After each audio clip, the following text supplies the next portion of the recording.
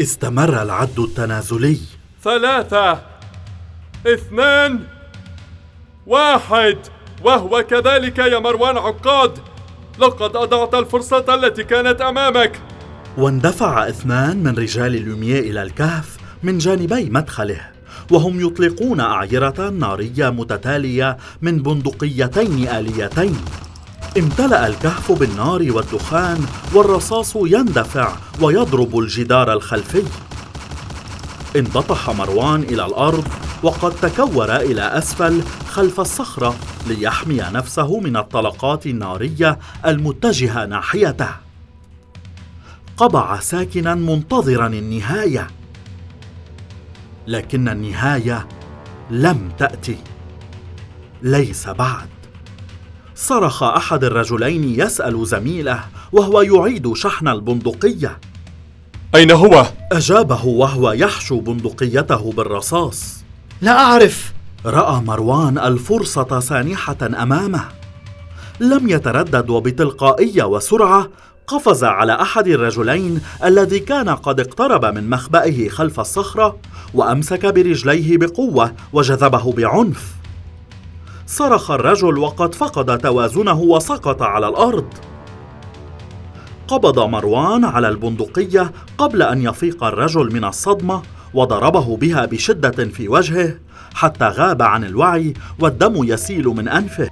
ثم التفت نحو الرجل الآخر وأرسل دورتين من الطلقات نحوه، أسقطته قبل أن ينتهي من حشو بندقيته. أخيراً في يده سلاح، وقد تخلص من 2 من مطارديه، وأصبحت المبادرة في يده. تم ذلك كله في ثوان معدودة. اقترب من الرجل الملقى بجواره وفحص نبضه. استطاع مروان على الرغم من الظلمة داخل الكهف أن يرى رأسه ووجهه غارقين في الدماء، وأنفه قد تحطم من عنف الضربة، لكنه لا يزال يتنفس وبعروقه نبض وسوف يعيش. زحف نحو الرجل الآخر الملقى على الأرض وهو يتلوى ويصرخ من الألم. لو حدث هذا في الأمس لأطلق رصاصتين على رأسه وأنهى حياته بلا أدنى تردد أو تفكير أو رحمة. أما اليوم والآن فقد طرد ذلك الخاطر وأبعده عنه باشمئزاز. لو استطاع لعالج جراحه بدلاً من الإنهاء عليه وقتله. اقترب منه وهدأ من روعه، وأنذره وأمره أن يبقى في مكانه صامتاً لا يتحرك، وإلا. ونجح في أن يخيف الرجل ويخرسه من دون أن يقتله. أخذ مروان يفكر، وماذا بعد؟ هناك 3 أو 4 من مطارديه في الخارج مع لومييه. على صوت لومييه يسأل رجاله: هل قضيتم عليه؟ هل مات؟ قتلتموه؟ أجابه مروان من داخل الكهف: لا، ليس بعد. ومن دون تردد لف حزام البندقية الآلية من حول رقبته، واندفع خارجا من الكهف، واحتضن جدار الجبل الصخري، واتخذ طريقه بسرعة وحذر ملتصقا بالصخور حتى وصل إلى درجات صخرية صاعدة إلى قمة الجبل. انطلقت النيران من كل جانب، لكنه لم يتوقف عن التقدم إلى أعلى، وهو يسير في خطوات متعثرة وخطوط متعرجة ليتفادى الطلقات. قلبه كان يخفق بشدة، ورأسه يكاد ينفجر، وساقه ملتهبة من ألم الرصاصة التي استقرت بجوار ركبته. لكنه كان يعرف جيدا ما يجب عليه أن يفعل. كان لابد من أن يبعد لومييه وسفاحيه عن داليا وعائلتها. ليس أمامه إلا أن ينجح في استدراجهم بعيدا مهما كلفه ذلك. تقدم مروان واقترب من قمة الجبل، وهو يتسلق السلم المنحوت في الصخر منطلقا بسرعة نحو هدفه كالسهم وسط وابل من الطلقات النارية.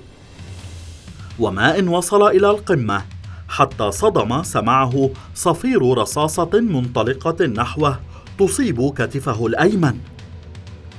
دفعته قوة الطلقة بشدة وجعلته يطير في الهواء ويسقط على وجهه يصرخ ويصيح من الألم.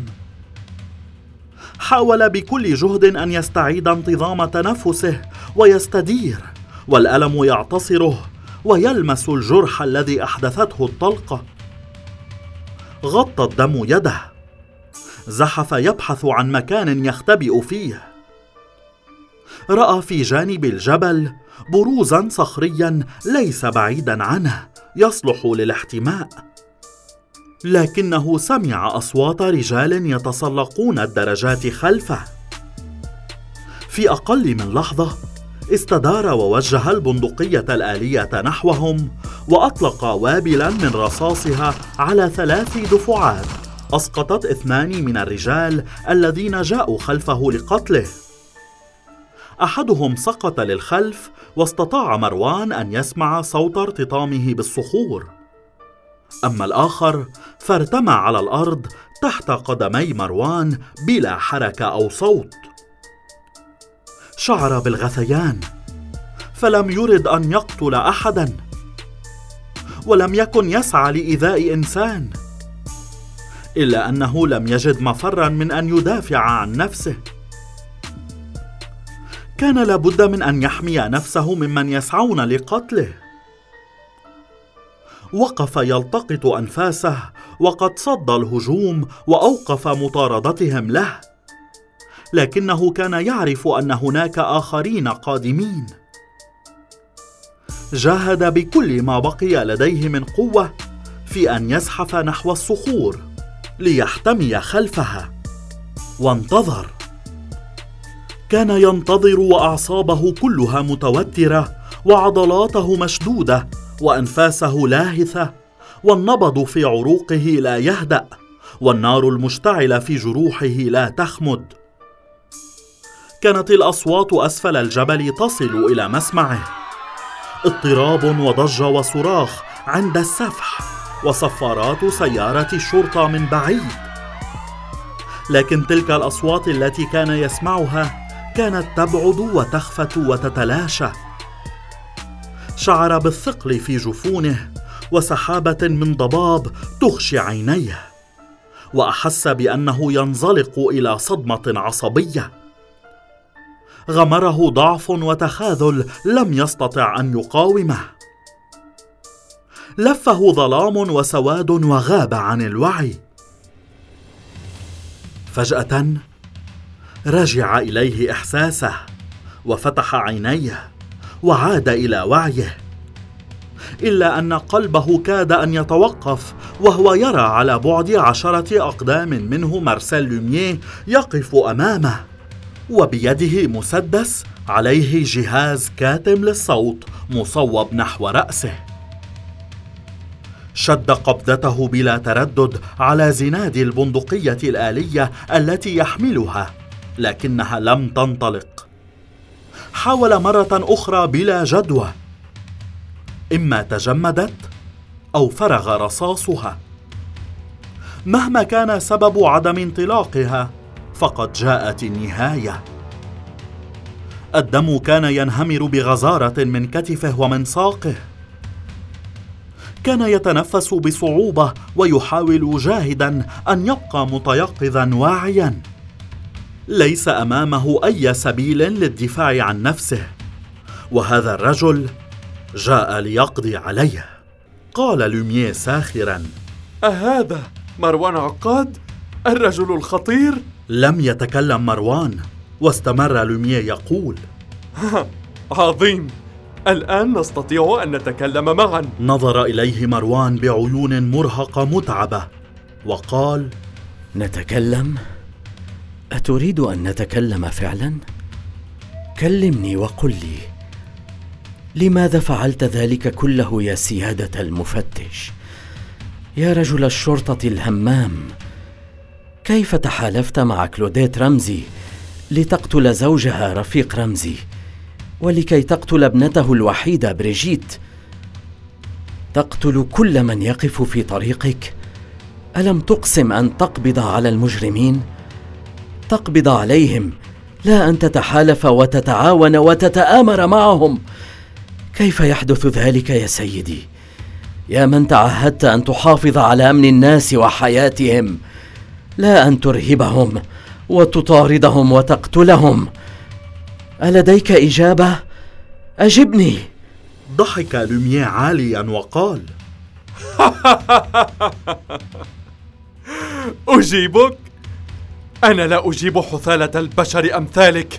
لا حديث لي مع وغد سافل. لم يعر مروان الشتائم التي وجهها إليه، واستمر يكمل حديثه: بعد كل ما فعلت بي أريد أن أعرف.